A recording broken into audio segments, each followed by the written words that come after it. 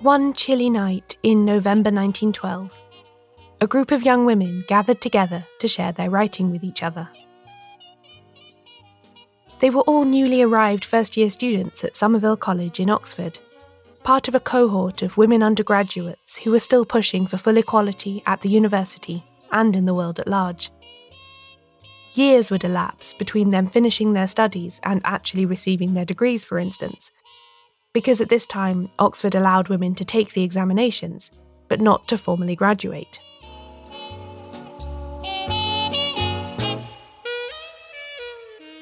The group was founded as a writing circle, a place for budding poets, playwrights and novelists to share works in progress, receive criticism from other members, and offer their views in turn.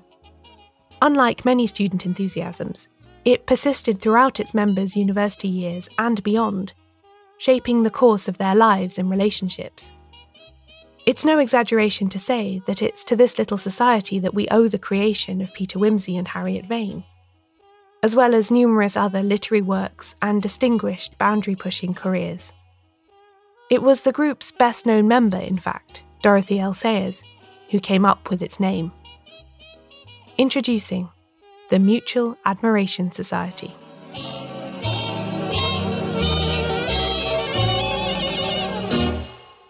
Welcome to She Done It. I'm Caroline Crampton.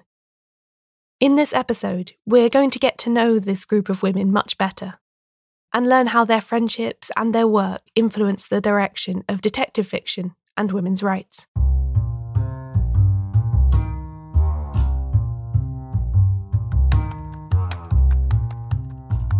When a 19-year-old Dorothy Sayers named the writing group she had just formed with her new Somerville friends the Mutual Admiration Society, she was reflecting the fact that university women of her time had to be constantly protective of their intellectual endeavours from ridicule and cynicism. At the same time, she was making a joke out of this perennial difficulty, something else that would come to be very typical of the society's members, who always seemed to have a comic riposte at the ready. They arrived about 1912. Right away in their first term, they sort of formed this group where they would get together in their respective, dorm rooms and have cocoa and coffee and share what they'd written and offer each other criticism. So it was a sort of literary criticism society, basically. And Dorothy L. Sayers was one of the founding members, and she was the one who actually named the group. So she said, we might as well call ourselves a Mutual Admiration Society because everybody else will anyway. So it was a sort of preemptive strike, although they were not actually, they were very critical of each other. So they weren't sort of the pejorative, meaning of Mutual Admiration Society at all.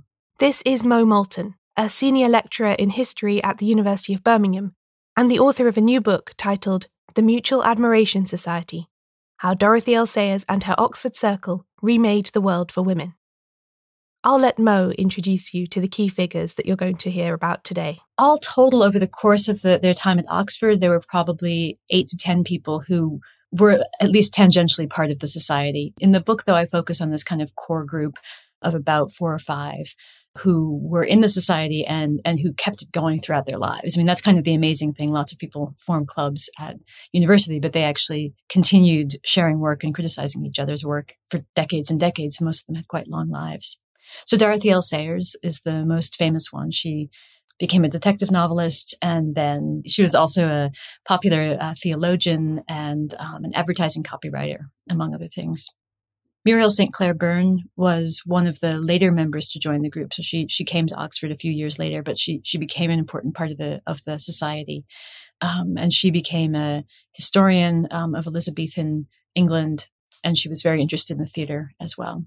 And there's Caris Barnett Frankenberg. She was Caris Barnett at university and then became Caris Frankenberg. She became a child advice manual writer, child rearing advice, and a birth control advocate. And she was one of the first female justices of the peace. So this kind of public facing, she was interested in juvenile delinquency and children and motherhood, really. Then there's Dorothy Rowe. She became an amateur theater director, and she was also an English teacher in Bournemouth. Muriel Jaeger, who became a science fiction novelist and playwright and also a historian later in her life. And then the last sort of person who I write a lot about in the book is Amphilus.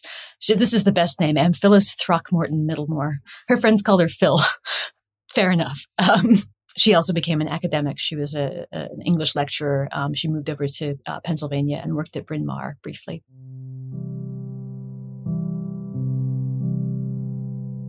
While they were students at Somerville, the members of the Mutual Admiration Society took their studies with differing levels of seriousness, but they always found time for sharing their writing and teasing each other.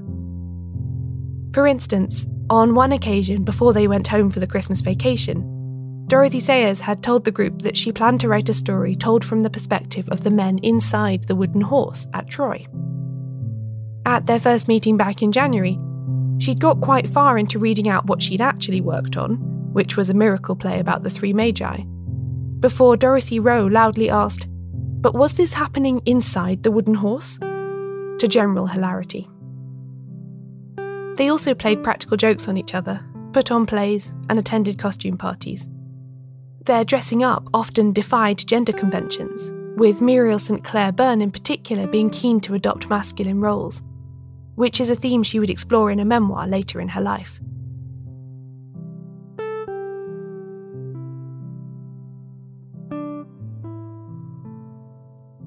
Whatever plans the members of the society might have had for their post-university careers, the First World War disrupted everything.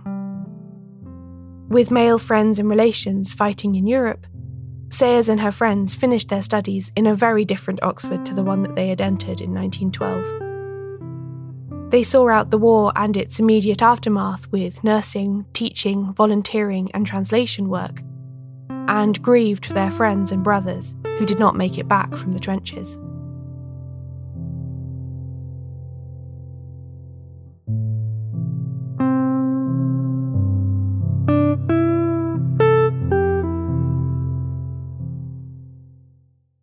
The decade after the war ended was a difficult time for all of them, as they struggled to forge a path in the world as educated career women. In their book, Mo heads one of the chapters about this with the question, "Teach or marry?" And it was this stark choice that all the members of the Mutual Admiration Society had before them. While at Somerville, the combined support of their parents and the college had provided the mental space and the room of one's own that Virginia Woolf would name in 1929 as being essential for a woman to write fiction. Out in wider British society, where the Representation of the People Act of 1918 had extended the vote only to women over the age of 30, it was more difficult to find roles that they fitted into that weren't that of teacher or wife. The job market favoured men who were returning from the war, and in any case, the idea of a woman with a top university degree was so new that there just weren't that many ready-made opportunities for them. Teaching remained an ever-present option, even the default for the educated woman who wanted to remain respectable and uncontroversial. And indeed most of the members of the society did teach at one point or another. Even Dorothy Sayers, who seems like she was not at all suited as a personality to the classroom, did some supply teaching to make ends meet. Dorothy Rowe, however, seems to have found a real vocation in teaching, and inspired successive generations of students at her school in Bournemouth with her challenging and theatrical literature lessons. Others, like Sayers and Yeager, were trying to make their way as writers, and Muriel St. Clair Byrne was taking her first steps towards a career as a historian, although she would struggle throughout her life with the lack of permanent academic research posts available for women.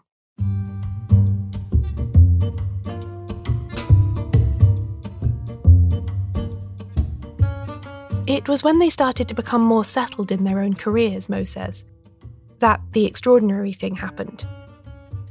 Unlike most student societies, or even university friendships, which peter out or atrophy as the years go by, the Mutual Admiration Society came back together and became intimately involved in each other's lives again. So they were all sort of struggling to make ends meet. And so the 1920s, there's sort of connections and then distances as well. And then in the late 1920s is when they sort of become a little more established and come back together. as a group. They went on holidays together.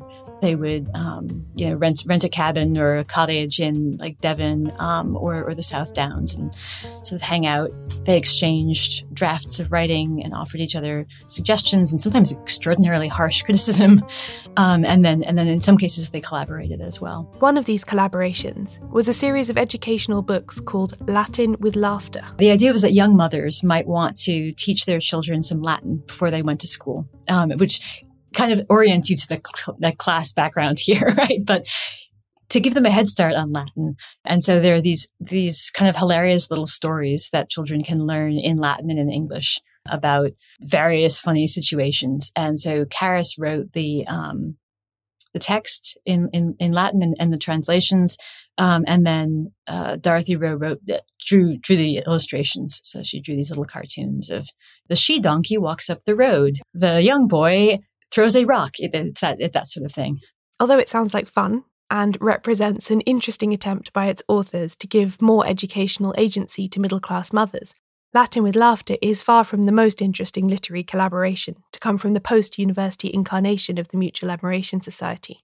And there'll be more on that after the break. In History's Secret Heroes, Helena Bonham Carter shines a light on extraordinary stories from World War II. This is a series that tells the tales from the Second World War that are unjustly less well known than the oft-repeated histories of that time. Personally, I tend to default to the position that military history, or the history of wars as it is usually told, is just not for me. But diving into this series has shown me that I can be wrong about that, and that maybe I just haven't been experiencing the right sort of history. The brand new second series of History's Secret Heroes is out now, and it's absolutely full of brilliant episodes that had me gripped from start to finish. In it, we learn how a single woman, Christine Granville, skied into occupied Poland and gathered essential intelligence for the Allies, which changed the course of the war. We also look at how Raymond Gurem used his circus skills to break in and out of a Nazi internment camp to sneak in food and supplies for his family, and how a young Filipino woman named Josefina Guerrero took advantage of her health condition to join the resistance and become one of the most consequential spies of World War II. I'm especially drawn to stories about code breaking, as I love puzzles, and to me it often feels like the real-life counterpart to solving a mystery. I loved the episode called The Unbreakable Navajo Code, about a group of Native American soldiers who devised a code for the Allies' use. And I also really enjoyed the one about Emily Anderson, an Irish cryptanalyst who worked both at Bletchley Park in the UK and then in Cairo to decrypt vital intelligence. Helena Bonham Carter voices all of these episodes in a way that makes you feel like they're just being whispered directly into your ear by someone who really knows how to tell a dramatic tale to full effect. There are experts interviewed, but also friends, family members and witnesses, so each story feels personal and intimate as well as historically significant. Episodes will be released on Mondays wherever you get your podcasts. But if you're in the UK, you can listen to the full series now, first on BBC Sounds.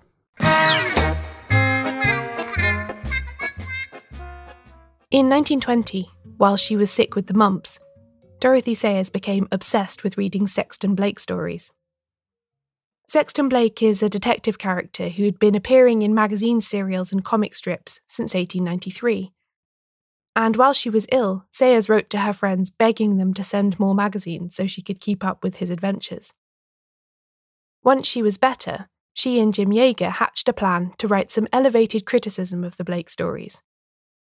They wanted to write an article equating these pulpy comic books with, quote, the old romance cycles and mythical figures like Robin Hood. Sayers and Jim got stuck in on it, and under the pseudonym of Alexander Mitchingham, they had a great time comparing Blake to Jesus and finding allusions to all other sorts of religious events in the stories. In the book, Moe makes the point that this is a scholarly tactic typical of the Mutual Admiration Society members. It's both a bit of good fun, but it was also done with the intention of taking mass culture seriously and applying a critical lens to popular literature. This is how Sayers approached her own detective fiction. Her first Peter Wimsey novel, Whose Body, was published in 1923. She had done various jobs since the war ended, including school teaching and translation, and had even considered returning to university for further study. She contemplated applying for a postgraduate Bachelor of Letters degree, the same B.Lit that Harriet Vane considers doing in Gaudy Night. Sayers' proposed thesis would have taken her Sexton Blake studies much further. It had a proposed title of The Permanent Elements in Popular Heroic Fiction, with a special study of modern criminological romance. She never did do that degree, but with the whimsy novels, she was always trying new ways of pushing the popular detective novel form further, introducing complicated legal or medical concepts, writing from different perspectives, or situating her sleuth in environments that hadn't previously hosted a whodunit. The spirit of the Mutual Admiration Society, whose members sought to take their educational advantages and spread them more widely to the general public, was to the fore in her writing. She wanted to mix the learned and the readable, to find a way of blending highbrow and lowbrow forms into a new kind of writing. One of the Society's greatest collaborative works grew out of Sayers' efforts in this area. Here's Mo again, describing how Sayers and Muriel St. Clair Byrne came to write together again long after they left university. They collaborated on, a range of things, essays and articles and dialogues and stuff. But most interesting to me is their collaboration on Busman's Honeymoon. Muriel St. Clair Byrne wrote about history. She wrote about theatrical history. She wrote lots of book reviews about things about costumes and stuff like that. She really wanted to be a playwright as well. And she'd written a few plays of her own. She'd had a few plays performed by kind of amateur societies. She was approached to do an adaptation of a Dorothy L. Sayers novel because it was known that they were friends. And she ended up declining that offer. But she said to Dorothy L. Sayers, what if we wrote a play together based on your characters? And so this was in sort of January, February time of 1935. And so they decided to take what they described as Sayers' proprietary characters, so Harriet Vane and Lord Peter Wimsey and, Buncher the Butler, and they would develop a play based on those characters. That was what turned into Busman's Honeymoon, which is, co-written really 50-50 between the two of them. The drafts of the play are held by the Muriel Wade Center. Muriel Wade? No, I always say Muriel Wade because there's so many Muriels in my book. The Marion Wade Center at Wheaton College in Illinois. And there's, you can sort of see that they're going back and forth with each other. There's annotations in both of their handwritings alongside these draft play. And I think of it as a moment where it's really clear that Dorothy L. Sayers' friendship with Muriel St. Clair Byrne and with her partner Marjorie Barber, I think, was kind of the catalyst for Harriet Vane and Lord Peter Wimsey to become these more dimensional, complicated characters who are not just vehicles for, especially Wimsey, not just being a vehicle for these kind of fun but a little stylized mystery stories, but actually they start to become novels about life and relationships and sort of the nature of being a person in the world. Other people have noticed that evolution, of course, but I think that what became clear to me was that this was something that happened in community, in conversation with Byrne and with Barber. As regular listeners will know, the so-called rules of detective fiction strictly forbid the inclusion of romance plots in whodunits. But, as Mo says, Sayers and Byrne were interested in moving beyond those stock tropes to create something more recognisably human. And the origins of the desire to explore the tensions between love, partnership, writing, and intellectual work through the characters of Peter and Harriet can be found in these writers' own lives. Sayers got married in when did she get married? 1926. And so the friendship that sort of redeveloped, the reconnection that happened in the late 1920s was really a friendship between two couples, Sayers and Atherton Fleming, her husband, and Muriel St. Clair Byrne and her partner Marjorie Barber. Both of those were fairly complex relationships, that neither of those were perfectly placid, marriages or partnerships. And so my sense is that they probably had a lot of conversation between each other, amongst each other, about the nature of marriage, the nature of trying to have an egalitarian partnership, what it meant for one partner to earn more or to have more success than the other partner. And so I think that kind of out of those conversations and out of that sense of shared experience is where the turn comes to turn Wimsey and Vane into this kind of partnership, or into this lens for thinking through what would an ideal partnership actually look like. One of the most interesting things I learned from Mo's really excellent book is that the chronology of the Wimsey-Vane novels is not what I'd always assumed. I thought that they must have been written in the order that they were published. Strong Poison, Have His Carcass, Gaudy Night, Busman's Honeymoon. But in fact, that wasn't the case. Number 4 came before number 3. Sayers did it this way in order to fit things around her collaboration with Byrne. The timing is kind of interesting. If I can rewind to Strong Poison, she had introduced Harriet Vane as a character and as a love interest for Whimsy in Strong Poison, which she wrote right around the same time as she was sort of rekindling this friendship with Byrne and with Barbour. And there are a few novels with Harriet Vane in them, and then she it's almost as though she's not sure how to proceed with the relationship. There's a really funny letter that she writes to, I believe it's Dorothy Rowe, saying, well, Lord Peter is anxious to get hitched, but I don't know if it's going to work out before he's too decrepit and old. And she says something, but he's almost 45. He wants to get married before he's ancient. And she's in her mid-40s at the same time. So she's clearly feeling this, this moment in life. So yeah, she sort of created this character, created this dynamic, and then kind of hit pause on it and writes these more dimensional, more complex stories in Murder Must Advertise and The Nine Tailors that suggest that she's kind of developing her range as a novelist, but Harriet Vane is very much to one side, sort of mentioned in one line. Then in 1935, she and Byrne decide to write Busman's Honeymoon, and they imagine it as the honeymoon that Harriet and Peter go on after they've gotten married. And so she's very clear that, okay, if we're going to write this play, then I have to figure out how it is that at what point does Harriet accept this marriage proposal that he's famously repeating on, I think, April Fool's Day and her birthday every year. So she realizes that she's kind of committed herself to working this out. And so in the early spring of 1935, Muriel St. Clair Byrne and Sayers write Busman's Honeymoon. Towards the late spring is when Sayers starts writing Gaudy Night. And her letters it's clear that she's very stressed out by the whole process. Muriel is sending her these sort of queries about the play. And do we really want this to happen in this scene? Are we sure that, we haven't left this plot hole dangling, or she wouldn't mix a metaphor like that. At the same time as Sayers is starting Gaudy Night. And so there's even a letter where she says, well, I've had to leave Harriet uncomfortably standing outside Somerville College, shifting from one foot to the other while I answer your letter about Busman's Honeymoon. So it's clear that these are really simultaneous processes for her. Sayers also wrote a novelised version of Busman's Honeymoon, although she was very strict with her publisher that it could not come out until Busman's Honeymoon the play had been staged. And putting Peter Wimsey in the theatre turned out to be a big success. It was wildly popular, actually, and financially it had a really positive impact for both Sayers and for Byrne. Byrne had been making her living kind of doing adjunct teaching, essentially contingent teaching at various places, and took a year off to do her own research based on the proceeds from Busman's Honeymoon, and also moved to a much nicer house. And she doesn't anywhere say sort of, I paid for this with Busman's Honeymoon, but it's clear that there was kind of a step up in their financial well-being as a result of that. And then Sayers used the proceeds to finance some.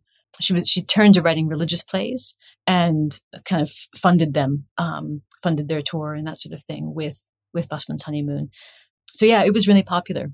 It wasn't amazingly received critically. The critics thought it was a little silly, but people really enjoyed it. And the play was then actually released. It was published as well, and it was taken up by like repertory theaters and amateur theaters, including Dorothy Rowe's theater. They actually put on a production of it as well. As an ardent fan of Gaudy Night myself, it was a great pleasure to me to read Moe's book and learn how much of what is in the novel has its origins directly in the experiences of the Mutual Admiration Society while they were at Oxford. The fictional Shrewsbury College isn't exactly Somerville, nor are any of the Dons precise portraits of real people. But there are recognisable elements from the letters the Mutual Admiration Society members wrote to each other, threaded all the way through the book.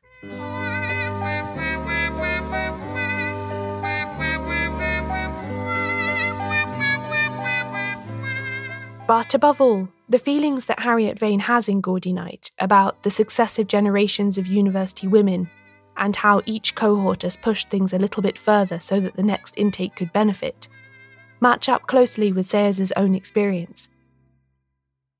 She was reluctant to return to Oxford for her own Gaudies for years after she left, perhaps avoiding encounters with past versions of herself and old ambitions that had never been fulfilled. But when she did go back, it was because she'd reconnected with her old friends and begun to write collaboratively again. Alone, she'd been wary of connecting up the writer she had become with the student she had once been.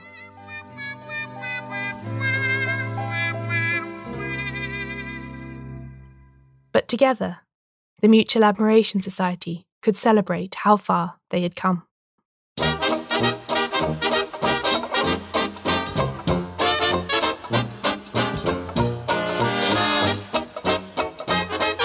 This episode of Shedunnit was written and narrated by me, Caroline Crampton. You can find out more about the podcast and everything it covers at shedunnitshow.com, where there are also transcripts of every episode. Shedunnit is edited by Ewan McAleese. Production assistance from Leandra Griffith. Member support for the Shedunnit Book Club from Connor McLaughlin. Thanks for listening. I'll be back soon with a new episode.